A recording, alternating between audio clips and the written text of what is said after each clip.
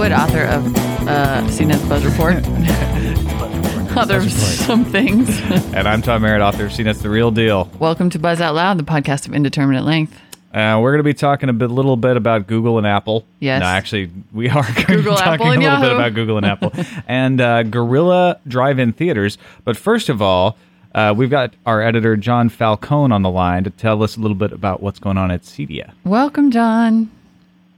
How you doing? Good. How are you? Good. So I think we also want to talk about off-brand plasma TVs. Oh, yeah, that's right, too. Because John's one of our home entertainment specialists. That's right. Along with, he's part of the triumvirate, David Katzmeyer, David Carnoy, and the not David, John Falcone. John, how do you feel about being a not David? I'm actually, my brother's name is David, so it all kind of works out. Thank goodness. That's interesting. We'll analyze that later. That's how he got the job. Anyway, John suggested as a possible topic to us a story which recently appeared in the Los Angeles Times about how Sony rivals are catching up with them in terms of flat panel TV sales. And Sony is no longer kind of the slam dunk brand for TV. Are we talking about all like LCD and plasma, John? Yeah, pretty much. You know, Sony really sort of ruled the roost when you'd walk up to somebody on the street and say, "What kind of TV are you going to buy?" People would always say Sony Trinitron. It was the Lexus or the Cadillac of TVs back in the day, and pretty much deservedly so when everything was a CRT-based tube. Sony really knew what they were doing in that area and deserved their reputation and the premium they charged on the TVs at that time. But as we're moving towards new technologies, especially these flat panel plasmas and LCDs, they haven't quite been able to translate their expertise in the CRT tube area to these new technologies yet. So are the TVs like literally not as good? Basically, yeah. You don't want to have to say that, do you? Definitely, pound for pound, a Sony flat panel TV right now is not the best one you can buy for either LCD or plasma. You know, for LCD, a lot of people are going to Sharp, and for plasma, it's Panasonic. Right. Interesting. Sorry, Tom. No, that's all right. I was just going to say in there that still the best pictures are coming from the non-flat panels. It's just people want to go for the flat panels for the style because they're thin and they can hang on a wall or something. Right. Is that true, John? Do you think that the best picture is still from the CRT? Because now that's absolutely true. Even better than LCD? Yes. Okay. Still. But are the flat panels starting to catch up? You know, they definitely continue to get better and better every year. But we, in fact, have a Sony 34-inch CRT in our lab here in New York that we use as our reference set. And no matter what we put up on these new plasmas and LCDs, we always tend to turn to our right and look at the Sony and go, still doesn't look this good. So they're not making the sales, but they're still the benchmark. Poor Sony. Although I recently read a story that said that Sony was still ranked one of the number one, maybe the number one brand, sort of trusted brand in America. They did one of those surveys where they went out and said, name your number one brand, basically. And I think Sony was number one and Dell was like number two. And these were spring to mind brand names, which I thought was interesing. So I don't doubt that in the spring to mind category, but when people are looking at the circulars for Best Buy or Circuit City and they see these $1,000 32-inch flat panels, they're names a lot of us, previously have never heard of, like Maxent and Syntex Olivia. And once they get below a certain price, people will buy them. Yeah. Well, and Sony, it seems similarly to Apple, has kind of always suffered under the reputation, true or otherwise, that they're more expensive. They have, and they've, even though they've cut costs, the price of their offerings, they're still suffering because they don't want to cut it, to the bone. I mean, I would say that is a lesson that Apple has sort of learned, and that they do tend to be more price competitive, both on their computers and even the iPods. Yeah. But, so then and a perfect example of that is Sony's super high-end Qualia line, their luxury brand. They had a $13,000 70-inch TV, which was, extraordinary. It's their version of LCOS, Wow. the new rear projection technology. Everybody thought it looked great. Nobody could afford it, and in fact, one of the things they're reinforcing at the CEDIA show is that they've just announced 2, mainstream versions of that SXRD technology that are going to retail, I believe, for $4,000 and $5,000, which is obviously still expensive, right? But it's no 13K. Yeah, it's so more in line with the rest of the industry. You bring up the other big thing in home theater that's going on this week. Yes, it starts this week or started today. The CEDIA. It actually starts tomorrow. Okay. And I think today's a press day. And to tell you the truth, I don't have a lot of the information is still embargoed and still not yet. You can't tell us anything today? We're talking about the Custom Electronic Design and Installation Association Expo. The what? You mean CEDIA? Or CEDIA. I'm glad you looked up that acronym because I can never remember what that I went ahead and Googled that while we were talking here. CEDIA is interesting, even though you can't tell us anything cool about new TVs today. It's kind of interesting just in the direction that home theater seems to be going, which is so much more than a TV, so much more than a receiver. People, I think, are really starting to think about home theater in a much more integrated way. Well, they're using the term home theater instead of new TV. Do you find that that's true, John? It is and it isn't. I mean, what's still funny to us is, especially at the one of our main audio writers, Steve Guttenberg, is always complaining that people are willing to spend $4,000 or $5,000 for the TV, and then they want to get the audio system for $200. Right. But yeah, that's about right. Be that as it may, it is fair enough. Especially I think you're seeing this in this situation where Hollywood has taken such a dive in movie attendance this year.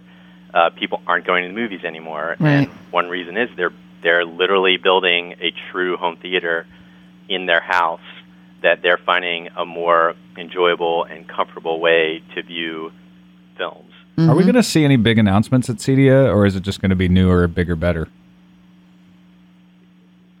Are we going to see CEDIA is still targeted sort of at, as it said, the custom install crowd that is kind of a cut above the quote-unquote average consumer market, unlike stuff we'd see at CES, for instance. But it is kind of uses a launch pad for a lot of mainstream stuff for companies going into the holiday fall buying season. So you will see, a lot of the stuff isn't necessarily new. It's stuff that may have been announced or hinted at earlier in the year, but it's everybody sort of showing everything they have, video, audio, and custom install-wise as we go into the fourth quarter of the year. Cool. Well, you can find ongoing from the spot coverage on CEDIA at the Alpha blog, alpha.cnet.com.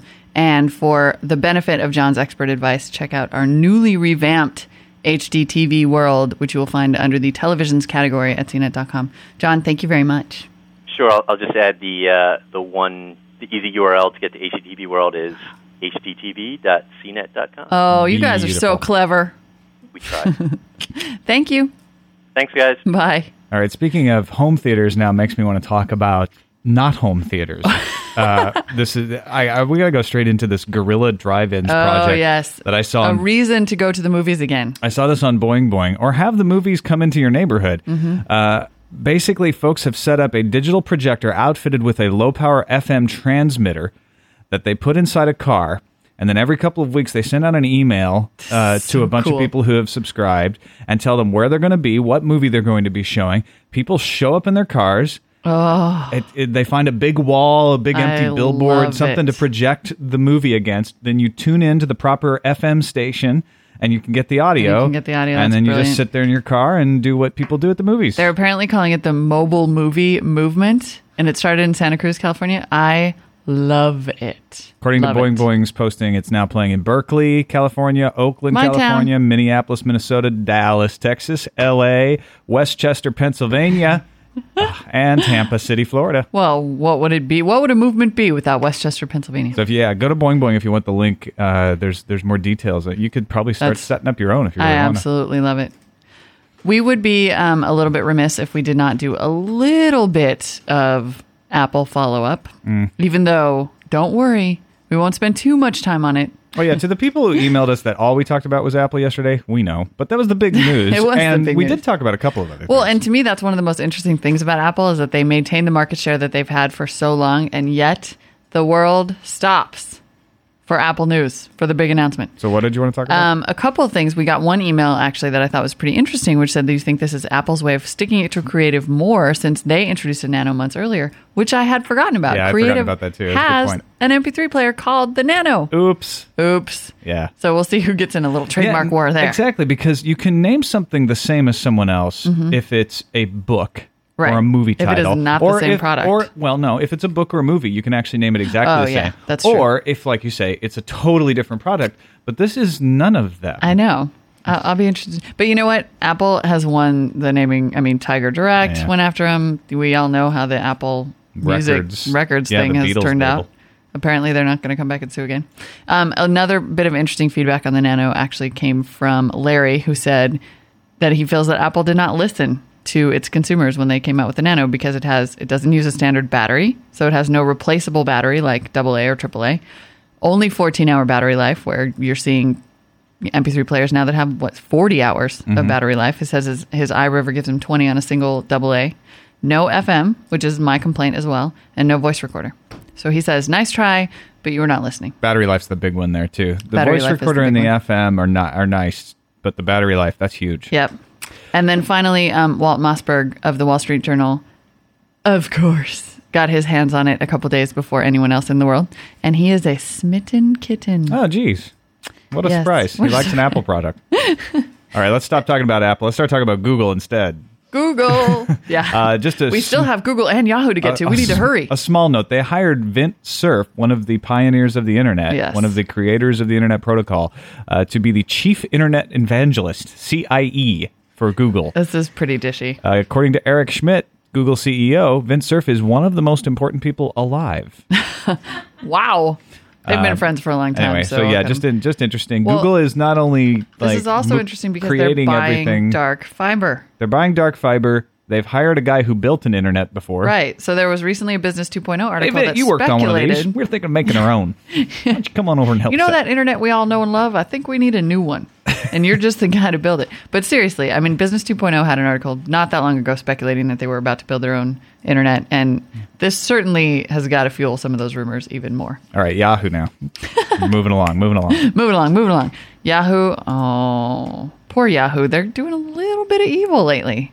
Well, the latest is that in China, Yahoo apparently helped the government suss out a journalist who sent an email that they said was top secret or violated some sort of secrecy law. I'm trying to find government secrets. Shi Tao, a 37-year-old writer for the Dangdai Shangbo, which I'm sure I'm mutilating. Tom memorized this if you was convicted of sending top secret government messages secrets, right. To foreign websites. Basically, he admits that he sent an email which warned of the dangers associated with dissidents returning to mark the 15th anniversary of Tiananmen Square, but disputed that it was a secret document. Yahoo said, hey, look, the government said, hey, you have to turn this over, this information over. We turned it over. We're just following the laws of the country we're in. So it's a sticky situation. Because, it is. It's interesting. I mean, well, it's difficult. I mean, it's a situation that most multinationals, I'm sure, have faced at some point, which is to do business, like you said, to do business in a country, you do have to abide by their laws. Nevertheless, they're based in the United States, and that's the kind of thing that presumably we don't do here. Yeah. Well, I mean, I'm sure that Chinese companies follow our laws when they're here, so why wouldn't we expect American companies to follow Chinese laws when we're there, even if we disagree with them? Right. However, Yahoo could have also taken a stand. Yes. They could have resisted. And that's the question, it's the business. They are a big enough power to throw some weight around, especially in a case like this where it looks like he didn't do anything all that, it looks like they were just after him, basically. It wasn't that he was a big lawbreaker. And he's a journalist, and, Yahoo is a creator of content. Yeah. And they are now. Should, I would think, want to propagate the First Amendment outside of this country or something along, the freedom of speech. Definitely the kind of thing that sparks some controversy. So if you've got an opinion, email us buzz@cnet.com or give us a call 1-800-616-CNET. Indeed. And I believe that is all the news we have for today. One last email, which I thought was interesting, about our parasiteware piece on Tuesday. We talked about Yahoo's somewhat sneaky installation. We got an email from Jimmy who said that AOL Instant Messenger goes into his computer and puts itself in the do not report list for notifying Microsoft about errors, which is not nice. Yeah, you shouldn't. I mean, that's actually, I don't ever report those errors myself. But I want control over what a program can't say I'm immune from error reporting. So anyway, Jimmy in Spokane. You're right. It is worse than spyware to do that. That's not okay. There is GAIM, GAIM, is an open source instant messenger that allows you to communicate over AOL Instant Message as well as Yahoo and others. There's also Fire if you use a Mac. And then Molly likes Trillion, which there's a free version of, or she pays for a version that's even better. I pay for Trillion, and I think it's totally worth it. I'm going to put that out there. It's like $20. I've been paying for it. This is my second year of the yearly subscription, and I think it's totally worth it. I use GAIM. It's free, and I think it's totally worth it. So there you go. All right. Once again, buzz@cnet.com or 1-800-616-CNET. Thanks, folks. Goodbye to you.